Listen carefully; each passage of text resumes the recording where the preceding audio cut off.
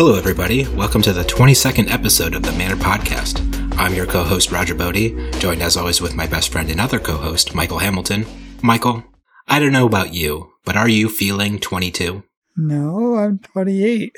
Oh, but we're on the 22nd episode, though, so you should be feeling 22. Oh, yeah, I'm feeling 22. Yes. That's good. Is that your favorite T-Swift song, or which one's your favorite? I don't know which my favorite one is. There's a lot of good ones. Do you just like her whole catalog? There's a lot of good ones, you know. It's hard to pick just one. Yeah. My favorite T-Swift song is Shake It Off. Thanks for asking. Why is it your favorite? Because the haters are going to hate. They sure do hate. And you just let them hate, but then you shake it off, you know? Mm-hmm. Makes sense. All right, so what are we talking about today? We're going to be talking about how we can get people to play Flesh and Blood, welcome them into the community, and build them competitive decks on a budget.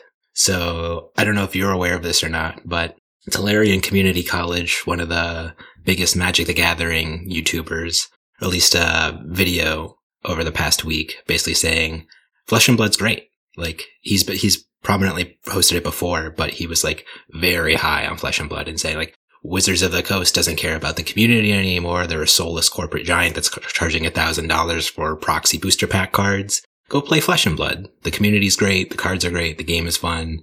And the company actually gives a damn about the player base. And that actually worked. There's been a huge influx I've noticed on people in Reddit. There was a couple new people at the game store on Monday. I bought dual deck Dorinthia versus Reinhardt to teach them how to play. And yeah, so a bunch of people are coming over. And believe it or not, people don't have infinite money just because they used to play Magic the Gathering. And I think the most common question I've been seeing on Reddit in all of the Flesh and Blood subreddits is, how can I play this game without having to spend a gajillion million trillion dollars? So it's a valid question. That's what we're going to try to help with this week. Awesome. Okay. I wasn't aware. I knew the professor put out a video saying Flesh and Blood was great, but I didn't know. It makes sense that there's an influx of new players. He's a pretty influential voice, but that's real cool. Yeah, absolutely. It's always nice to have a growing community instead of one that's disaffected by $1,000 booster packs. Yeah. So the parameters for these deck lists that we are going to talk about now were that they had to cost less than $100. $100 is, I think, pretty reasonable for an intro deck to cost somebody compared to any other, collectible card game. If you look at Magic the Gathering Arena or Hearthstone or Yu-Gi-Oh! Or Pokemon, $100 for a deck or just trying to get into those games for $100 is pretty rough, actually, most of the time. So I think being able to just get into the game and have a deck that I think all three of these decks that we're going to talk about are perfectly viable for your local armory and can definitely compete with anything out there. I don't think they're necessarily always going to win 100% of the time. Obviously, they're not the most busted things around. But given that Flesh and Blood is already, a skill-intensive game, as one Michael Hamilton has been proving by skillfully winning every tournament ever in existence so far, at least it'll help people get in the door and playing competitive games at least. Yeah, makes sense. So where do you want to start? The first deck that I went to was Dorinthia. And the reason why I went to Dorinthia is because I knew Courage of Bladehold was a piece of equipment that was not very expensive. So obviously the most expensive equipment in the game right now, not even close, is Fyendal Spring Tunic. And I think it's at or above $200 somewhere. And that's always the biggest barrier to entry for players getting in, because just dropping $200 on one card and that's it. You got one card. You still need 79 more. It's a long way to go. So any decks that can feasibly have chess pieces that are very good, that don't necessarily need Fyendal Spring Tunic, were going to be the top of my list to look at, and Courage of Bladehold only being $30. So this deck is $90 altogether, and Courage of Bladehold is like 30 of that. So even if you wanted to skimp on Courage of Bladehold, you could probably build this deck for like $60 if you really wanted to. Mm-hmm. Cool. So we'll be posting links to all these decks, but I'll go ahead and read it out. The cards I have in here are Cadaverous Contraband, Coax a Commotion, Iron Song Response. Do you want to say how many copies of each card? Oh, yeah, that's right. I probably should, huh? Okay. So I'll start with the equipment even. How about that? Okay. We have 1 Courage of Bladehold, Gallantry Gold, Helm of the Sharp Eye, Nullrune Gloves, Nullrune Hood, Nullrune Robe, and Refraction Bolters. And the weapon is Dawnblade, which is nice because Dawnblade and Dorinthia are both tokens, so they are free 99, which is nice, not having to pay anything for those 2 cards right off the gate. Mm-hmm. And if you do go to order them online, they'll probably be like 10 cents or something. But if you go to any store and ask people, someone should have them, or it shouldn't be hard to get them, basically. Yeah, or you could just crack booster packs and you'll get a whole bunch of other cards and you'll have the tokens. But I'm sure local game stores, if they have like token collections, if they hosted those Welcome to Wraith farewell drafts, I guess, at the beginning of the year, they should still have tokens around somewhere in their GameStop. The actual cards in the deck, though, are 3 Cadaverous Contraband, 3 Coax Commotion, 3 Iron Song Response, 3 Out for Blood, 3 Razor Reflex, 3 Rout, 3 Scar for a Scar, 3 Sharpen Steel, 3 Sink Below, 3 Snatch, 3 Steelblade Supremacy, 3 Stroke of Foresight, and 3 Warriors of Valor, all in red. Moving on to the yellows, there's 3 Iron Song Determination, 3 Run Through, 3 Singing Steelblade, and 3 Warriors of Valor. And then finally in the blues, there are 3 Blade Flash, 3 Driving Blade, 3 Energy Potion, 3 Glint the Quicksilver, 3 Hit and Run, 3 Last Ditch Effort, and 3 Warriors Valor. So if I'm a new player and I'm picking up your deck for the first time, just getting into Flesh and Blood, what kind of advice or how would I expect the games to playing your deck? So Dorinthia is a pretty unique hero in the fact that she is not usually attacking with attack action cards most turns. She's just trying to pump up her weapon Dawnblade, and the real goal, what you're trying to accomplish every turn, is to hit with Dawnblade 2 times in the same turn. In order to accomplish that, you need to give Dawnblade Go Again, but Dawnblade has to hit also in order to activate Dorinthia's ability, which is once per turn. When your weapon attack hits, you may attack an additional time with that weapon this turn. And that matters because if you read Dawnblade, it specifically says as this intro line when activating the ability once per turn.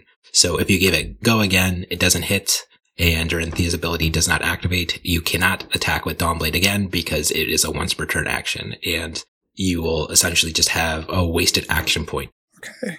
In order to mitigate that, there are some normal attacks like Snatch, Scar for a Scar, and Coax a Commotion. So they're just free 4-powered attacks. If your opponent blocks out your Dawnblade, you don't have any other ways to attack with it, you still have that action point, you could still at least come up with one of these cheap alternative attacks in order to try to push through damage. Cool. Makes sense.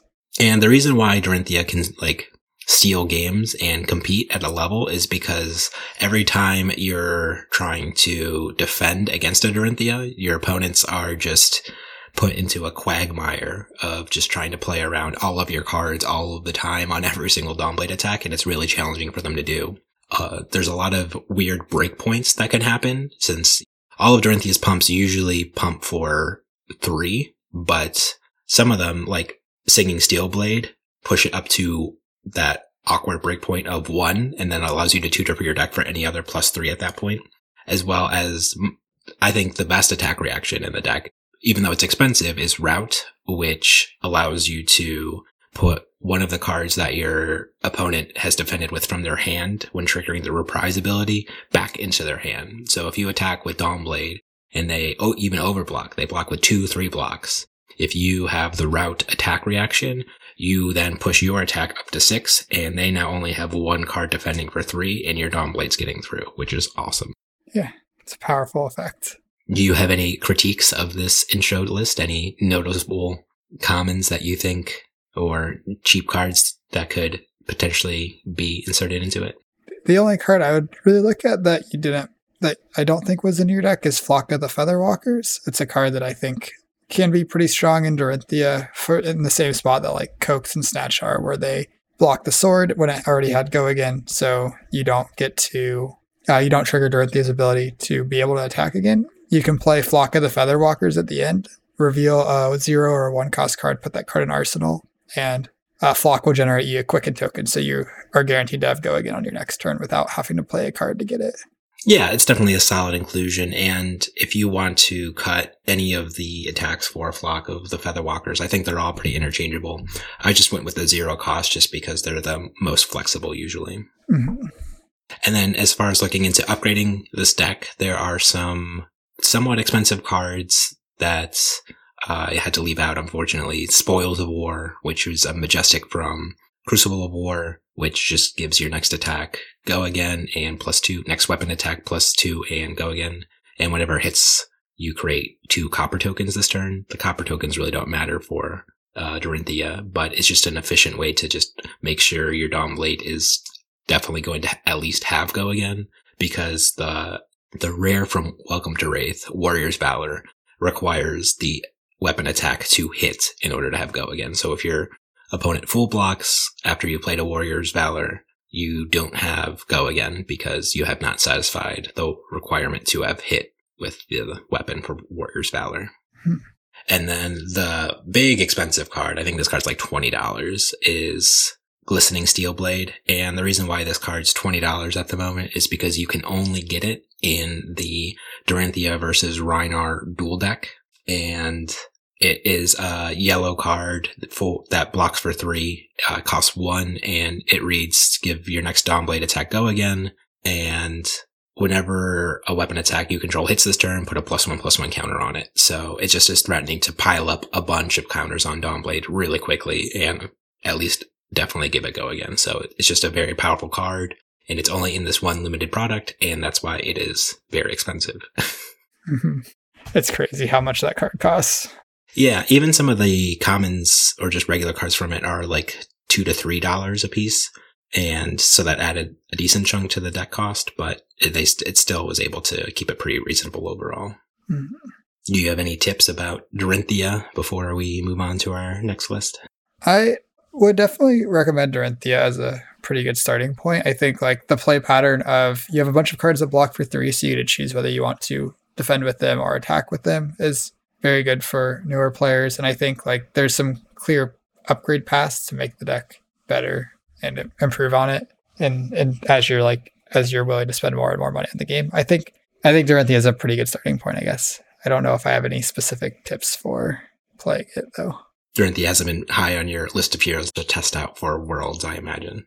No, I was a little bit interested in a while, but you spent some time working on her, and I was kind of like, that's good enough for me. I don't need to play her myself if you're working on her. And didn't sound too promising, so I kind of let her fall by the wayside. Yeah, it's just one of the issues with the deck is just consistency, where you need to always have, ideally one or at most 2 blues in your hand, and then these powerful effects that you're then threatening to push damage through, and ideally they're going to be attack reactions to make it harder for your opponent to play through. But the attack reactions also usually cost more resources or require your opponent to block initially at first also to get their full value out of them. So it just gets pretty hard to make sure she's consistently doing what she needs to be doing on a turn-by-turn cycle, because once Dawnblade doesn't hit on a turn cycle, you just lose all the progress that you've made off of your previous turns. You don't get to keep those counters anymore, and that can be pretty devastating for her in a long game. I guess I do have one last question for you before we move on. Mm-hmm. So in Classic Constructed, you usually present a deck of 60 cards. There's 72 cards in your list. Which cards are you looking to cut, or which cards are like more sideboardy cards that you don't default to playing?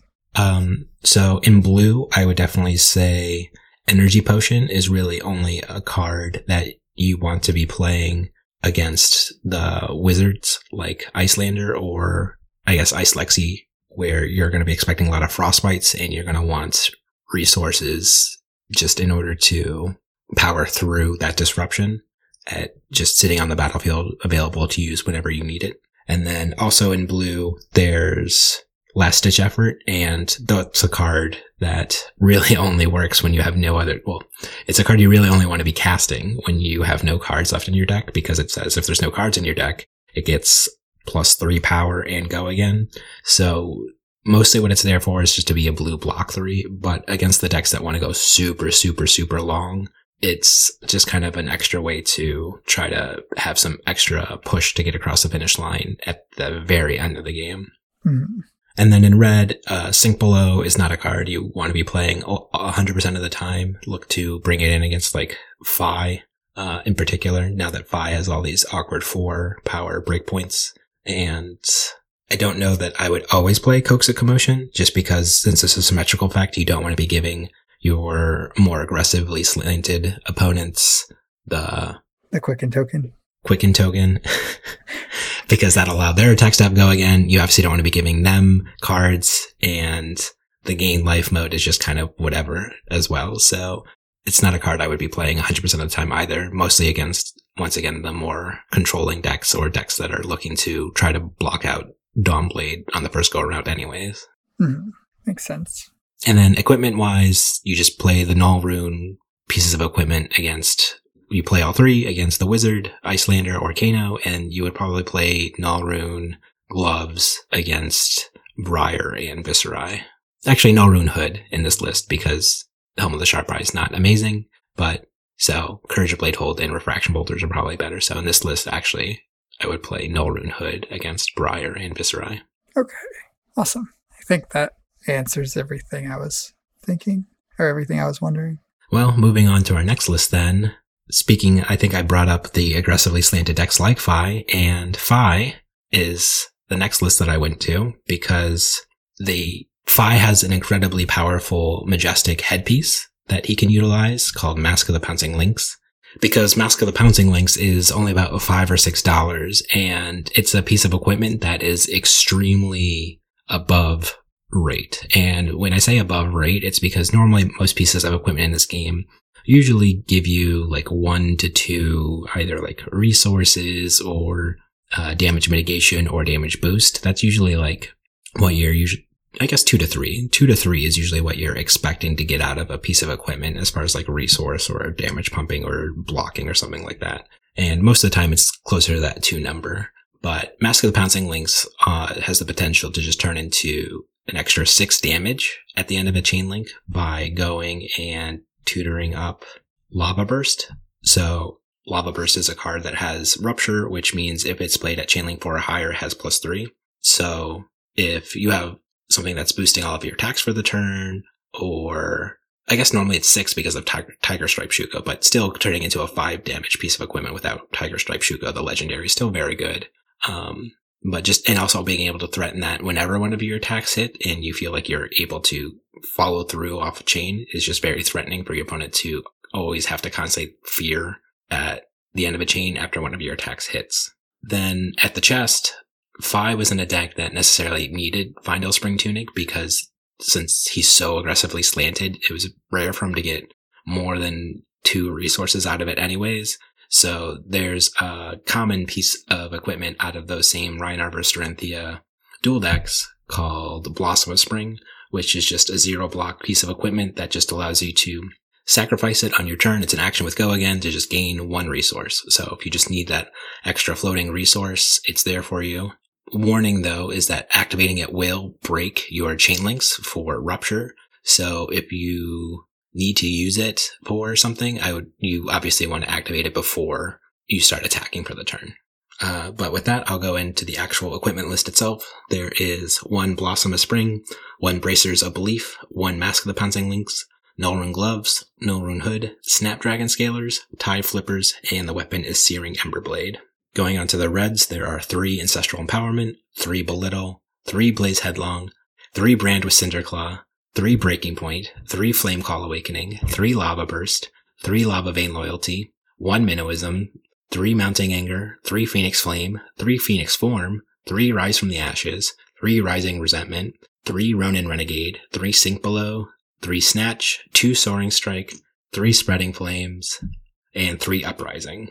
At yellow, there is 1 Salt the Wound, and then at blue, there are 3 Brand of Cinderclaw, 3 Energy Potion, 3 Lava Vein Loyalty, 1 Blue Minnowism, 2 Rise from the Ashes, 2 Rising Resentment. So, as you can see, not a lot of blues in the deck overall, but that's because most of your reds are 0 cost and 1 cost at most. So most of what you're doing on your turn by turn basis is just free. And you really are just trying to use the blues to attack with your weapon and maybe one of the 1 cost attacks. Yeah, one thing about Fi is you usually don't want to draw more than 1 blue in a hand. It's really hard to take advantage of a second blue. And a lot of the cards don't block the best. So a lot of the blues that you are playing only block for 2. So if you drew 2 blues that block for 2, it'd be pretty hard to get value out of them if you played too many. Yeah. And additionally, you're playing 3 Belittle, which is a card that can just go and find you a blue if you don't naturally have one. So that's kind of the best use for Blossom of Spring is, let's say you have an amazing hand, but you don't have a blue on it and for all the resources you need to cast on the turn. Sacrificing Blossom of Spring, playing a Belittle, and then tutoring up a blue Minnowism to pitch for the turn is a really great way to fix the hand and just make your slightly awkward hands be able to function and present a lot of damage. Yeah, that makes sense.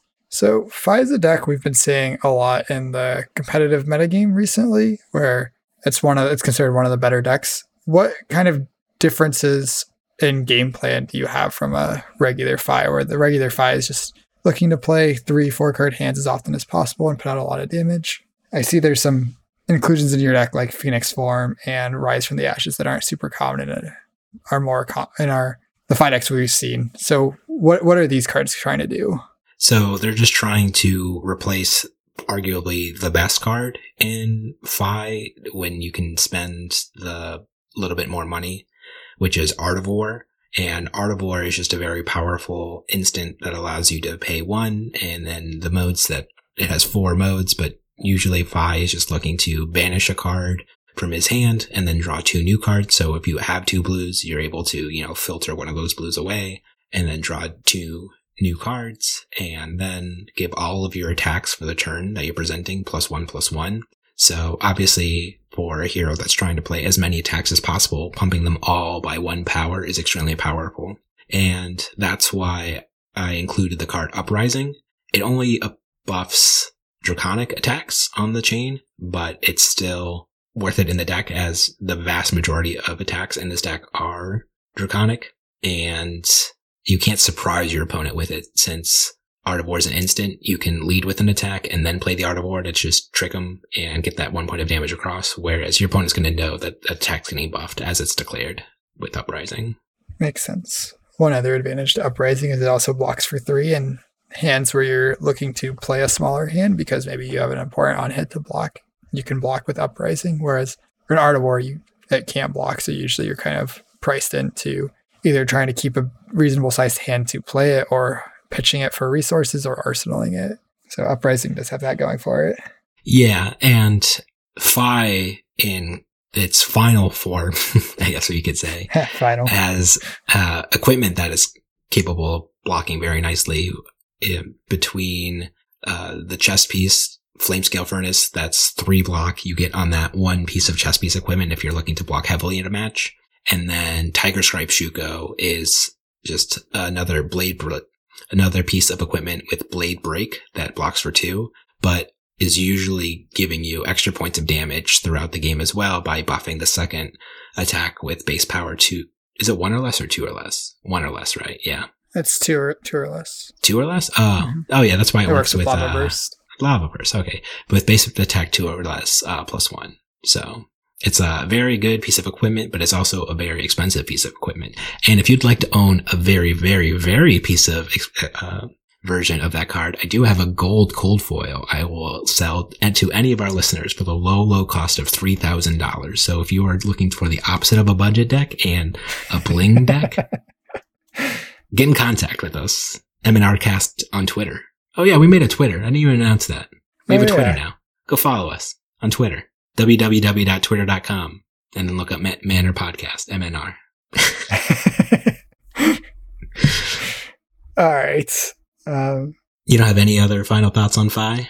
So you mentioned Art of War. You mentioned some of the equipment. Are there any other expensive attacks or cards that you'd want to play in the deck if budget wasn't a factor? Any other upgrades that you'd make? Are you alluding to my 3 breaking points? I am. It's just budget Command and Conquer.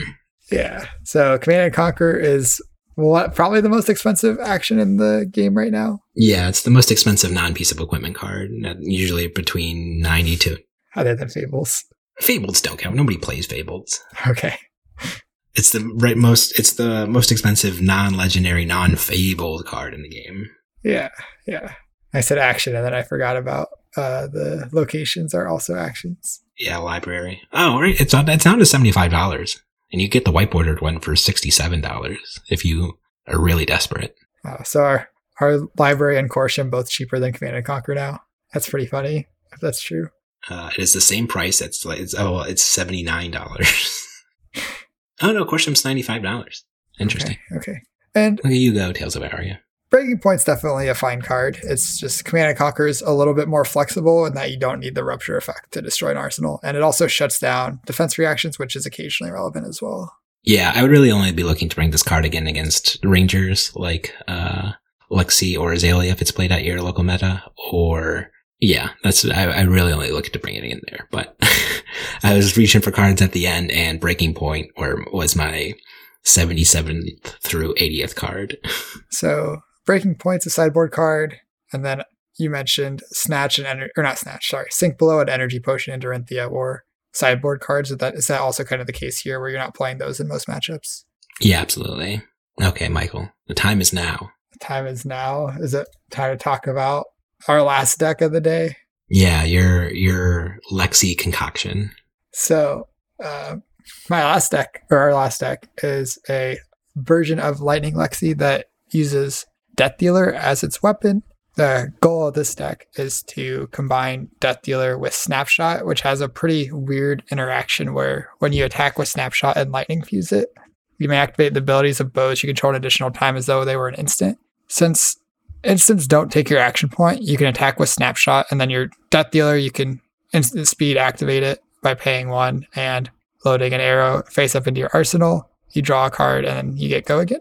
And normally when you activate Death Dealer, you're activating it as an action. So you're spending an action point, and then the Go Again will give you an action point back. So it breaks even in action points. But with the interaction with Snapshot, when you use Death Dealer, you use it as an instant. So it doesn't cost an action point to use it, but Go Again still gives you an action point when it resolves. So you go +1 action point back. So even if the Snapshot itself doesn't have Go Again when you're attacking with it, reloading the Death Dealer will give you back your action point. And that's kind of the main interaction this deck's trying to take advantage of. I'll go ahead and read through the deck now. The hero's Lexi Livewire, and the weapons is Death Dealer, and the rest of the equipment is Blossom of Spring, Bullseye Bracer, Coronet Peak, Perch Grapplers, Snapdragon Scalers, Northern Hood, and Northern Robe. Perch Grapplers and Snapdragon Scalers, you usually use Snapdragon Scalers, but if your opponent has a lot of on-hits you want to block, having Perch Grapplers, the extra 2 block on it, is nice to have there. And then Coronet Peak is kind of expensive, but the deck frequently ends its turn with an action point left over, and sometimes off your draw from Death Dealer, you draw an extra blue, and it's really nice to have Coronet Peak to be able to trade your blue for an extra card from your opponent's hand instead of having to arsenal a blue. And that's about it for equipment mentions. Blossom of Spring is here as a kind of budget version of Tunic, but again, like similar to what Roger was saying with the Phylist, the games where you're playing this deck don't go very long. You're not looking to block a lot, and if your opponent's blocking a lot, then you're just getting to do your thing, and you're in a pretty good spot anyway for the most part. And Blossom of Spring does have the advantage over Tunic, where sometimes you can use it in the first 2 turns of the game, which comes up a reasonable amount, where you just want to sacrifice your Blossom of Spring to activate your Death Dealer, load, and hopefully draw a better resource card than what you have in your hand. I also separated out the sideboard from the quote-unquote main board. It's not something I usually do when building decks, and I usually kind of look at it as more of a whole package. But in this case, I think it is more useful to do it this way, as we're looking to make decks that are like kind of an intro point for new players. So I'm going to read what I consider like the main 60, and then I'll read the sideboard separately. So okay, go for it. For Reds, way to call me out. I feel called out now. Sorry. Roger just doesn't care about our listeners. He didn't break out the sideboard. Well, you made 2 decks. You did twice as much work as me. Yeah, but you did it right. Is it better to do twice the amount of bad work or one really good job, Michael? It depends on the situation. if the listeners don't like Lexi, then it's better to have more options, right? Who doesn't like Lexi? Look at her. She's pretty cool. Live wire. So at red, there's 3 Dazzling Crescendo, 3 Electrify, 3 Entwine Lightning, 3 Flock of the Featherwalkers, 3 Frazzle, 3 Heaven's Claws, 3 Lightning Press, 3 Lightning Surge, 1 Pulse of Volt Haven, 3 Razor Reflex, 3 Snapshot, 3 Snatch, and 3 Weave Lighting. At yellow, there's 3 Lighted Up and 3 Snapshot. And at blue, there's 3 Electrify, 3 Flock of the Featherwalkers, 2 Frazzle, 3 Heaven's Claws, 3 Snapshot, 3 Weave Lightning. So the main things you're trying to do with the deck is, like I said, the Snapshot Death Dealer interaction. And then this is a deck that has a lot of action points and is pretty good at getting Go Again just through random ways. So to capitalize on that, we're playing Flock of the Featherwalkers, which if you give Flock Go Again, then it'll give your next attack Go Again. So you can keep kind of chaining these Go Again effects. And then you can just keep spending more and more cards from your hand. Since you don't really know what you're going to draw off your Death Dealer activation that you do at this early in most turns, it is nice to have a lot of attacks that just naturally have Go Again, because then you don't end up in a weird spot where you have 2 finishers and no sources of Go Again that you didn't really have a plan for. Oh, and then, sorry, for the sideboard cards are 3 Battering Bolt red, 3 Take Cover red, 3 yellow Fyendal's Fighting Spirit, and 3 Energy Potions. The Battering Bolts and Fyendal's Fighting Spirits are mostly there for Dromai because they have 6 power and can pop things. Take Cover is there when you need to block on hits similar to the Sink Belows and Roger's lists. You mostly board them in when you want a defense reaction that blocks for 4. And then the 3 Energy Potions are for the Ice Heroes, where you want both a higher blue count and you want this permanent in play that you can sacrifice for 2 resources when you need it. Makes a lot of sense. Although, no, how much did this deck cost when you totaled it all up? It was around $60 for everything. The most expensive piece is Coronet Peak at around $25, and then Perch Grapplers is about $10. If you are looking to save a little bit of money, Perch Grapplers is definitely a card you don't need, and you can just rely on Snapdragon Scalers, but having that flexibility when you want the extra 2 block is pretty nice. I would almost recommend that instead of Coronet Peak, they just play, Iron Rot Helmet and spend that $20 on 3 of a kind. 3 of a kind doesn't work exceptionally well in this deck because so many of your attack actions you're just looking to play from hand, and you can't really reload very well. But it's so good. You get to draw 3 cards. And then... Oh, you could play that other range. You could play... But also to help mitigate that, though, you can play the common Ranger Helmet that just lets you put a card from your hand... Into your arsenal, yeah. Yeah, I think Coronet Peak is pretty good in the deck because of the action point thing, but if you are looking to save money, I think replacing Coronet Peak with, what's the Ranger Hood called? Hunter's Hood? Honing Hood. I went to the Tales of Aria release page. Yeah, you could definitely play Honing Hood over Coronet Peak. If you're looking to make upgrades to the deck, the biggest things that I would look at for upgrades would be 3 copies of Enlightened Strike. Enlightened Strike's one of the best attacks in the game right now, and probably will be forever. It really, really benefits a lot from getting Go Again from abilities like Lexi's ability to flip up a lightning card and give the next attack Go Again, and Quicken tokens from the Flock of the Featherwalkers and also Razor Reflex. Giving it Go Again means you can choose either the +2 mode or you can choose the draw a card mode, which is probably the best mode, choosing draw a card, and then having Go Again naturally built in lets you use that card that you draw because you'll have an extra action point.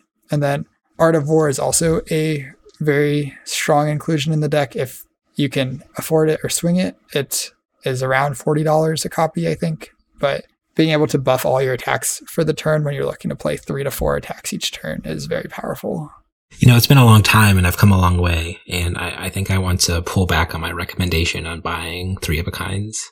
And that's because the more I thought about it, the most common play pattern with that card was at the end of the game, you would block with 3 cards, use your Tunic counter to play 3 of a kind, and then boom, you have a 3-card hand off of just out of nowhere, off of just 1 resource off of Tunic.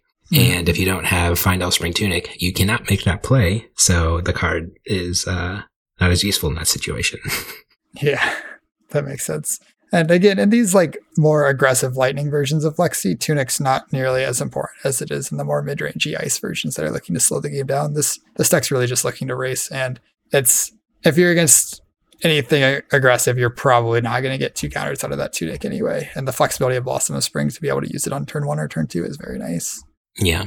That said, if you're looking for a big upgrade, Tunic is a reasonable card to look at, especially for the slower matchups. Would you... Well, I think I would recommend that most players just bite the bullet and get Tunic if they... Or, like, before buying any other, like, upgrades to things, I would recommend they just save up and buy Fyendal Spring Tunic, since it just goes into the most amount of decks. It's just one of the best pieces of equipment in the game, and you'll get the most use out of it, out of any other card that you'll buy. Because even if we're looking at spending $100 or so for a new Horizon in order to put 2 cards in your arsenal in, like, Lexi, you're halfway to a Tunic, and I would still, once you spend the $100 on New Horizon, that's it. You can only use it in Ranger decks. Whereas if you had a Fyendal Spring Tunic, you could use it in every deck. So just something to consider when making upgrades, as well as what versatility you can get out of the cards.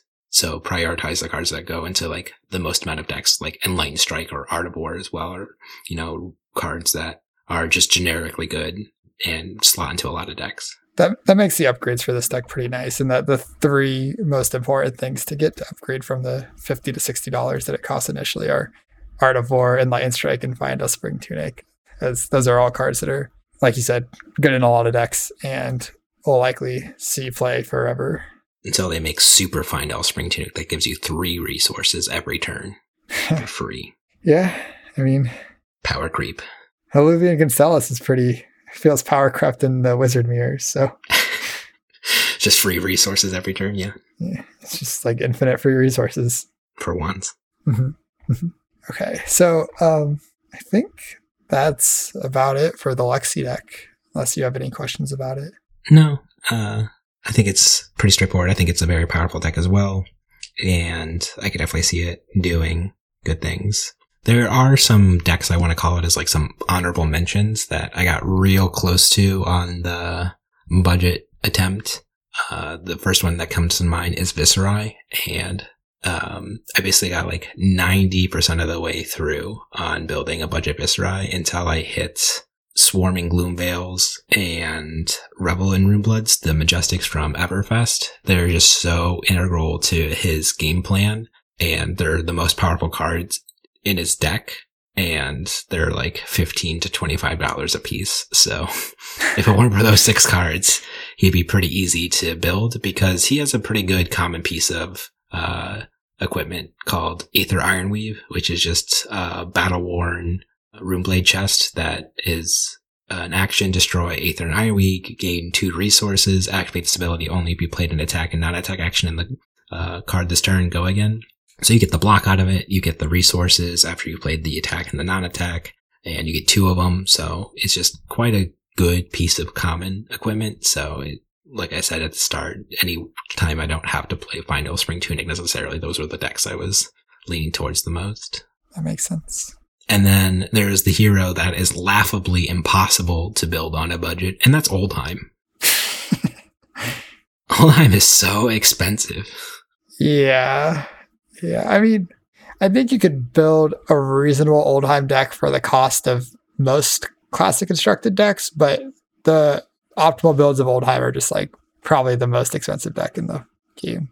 Like, I was like, well, maybe we don't even have to play Winter's Wail and a shield, because the shields are all like $100. Like, maybe we can get away with Anathos. And I'm like, okay, what are we playing? And I'm like, oh yeah, there's Crown of Seeds. Oh wait, no, that card's $1 million. And I'm like, And you just find that like Cranial Crush, this random blue block 3 that's like a fine card, is just like $5 a piece because it's a Majestic from Welcome to Wraith. And there's just like all these weird little cards that are all worth like $5 to $15. There's very few cards that are like cheap in the deck, which puts it as, I think, easily the most expensive and hardest to build deck in Classic Constructed. So stay away from Oldhim. Yep, agreed. And then there's some heroes that I think could also be built on the cheap, like Katsu or... Yeah, I think all of the Welcome to Wraith heroes you could probably get to at a reasonable point. Bravo's has a little bit of the Oldhim problems, but I don't think it's as bad. Yeah, Tectonic Plating's like in the 30s, so that's his most commonly played chess piece, so that's not bad. I think you could easily do like Ravo for like between $100 and $150. It's just getting him under that $100 range was difficult. Mm-hmm. And then Reinhardt's pretty cheap because no one plays Reinhardt, so most of the cards are pretty cheap. I don't think Reinhardt's that cheap. Really? Weirdly. I think he has some just a handful of cards that are just weirdly expensive. I don't know. I didn't actually try to build a Reinhardt deck, but oh, he's a deck that I think he's a deck that needs Fyendal Spring Tunic. You have the one chess piece that you get to roll a dice, and you get some random amount of resources. It's like Barkbone Strapping is a pretty reasonable replacement for Tunic. It's like long term, you'd probably want the Tunic, but I don't think you're like in that bad a shape if you're on Barkbone Strapping. That's fair. Maybe he's not expensive. My intuition just made it look like I wasn't interested in him, but maybe there's ways to build them on a budget if you're really interested in playing a Brute. Mm-hmm. Yeah, the only card that I would expect to be kind of expensive is Swing Big because it's from Majestic from Everfest and it's around $7 a pop. Swing Big, and then the equipment, and then most of the other cards I think are reasonably priced, like pretty cheap. But yeah, I don't know. If you want to play Reinhardt, then it's probably an option. Oh yeah, Scabskin Leather's only like $45. Okay, I thought they were still like $70 to $100, but yeah, they've come down. Yeah, honestly surprised they're more than Tectonic Plating, but that's probably because of Blitz. Yeah. Well, I think that about wraps us up though for budget decks. Michael, any closing thoughts? I was thinking about if I wanted to throw any tips in for building your own budget decks, but I think if you want more help on deck building, check out our last episode on deck building in general in Fab, and you can apply. Look at that! Get him for the twofer.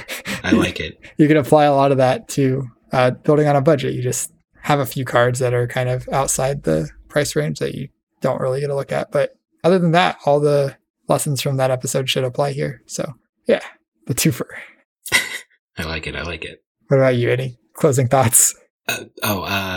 For managing collections and stuff like that, if you can, since a lot of the cards are pretty siloed, it makes it pretty easy to split a collection with a good friend. So let's say one of you goes in on like Guardian cards and the other one goes in on Warrior cards, or each of you just pick a class and then, you get tired of playing that particular hero. It's pretty easy then just to be like, well, I'm not playing old time anymore. So I just have all my old time cards sitting here. So yeah, it's cool if you borrow them. That was kind of how Michael and I managed a collection when we were first starting is, to be fair, I just bought everything.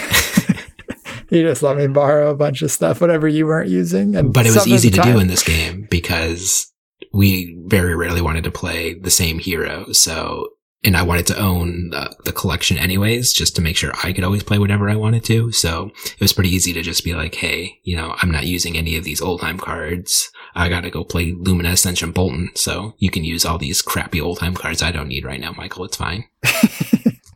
I do remember that. Good times. Mm-hmm.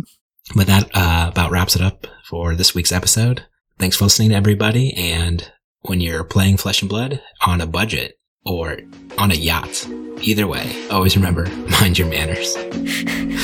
Thanks for listening, everybody.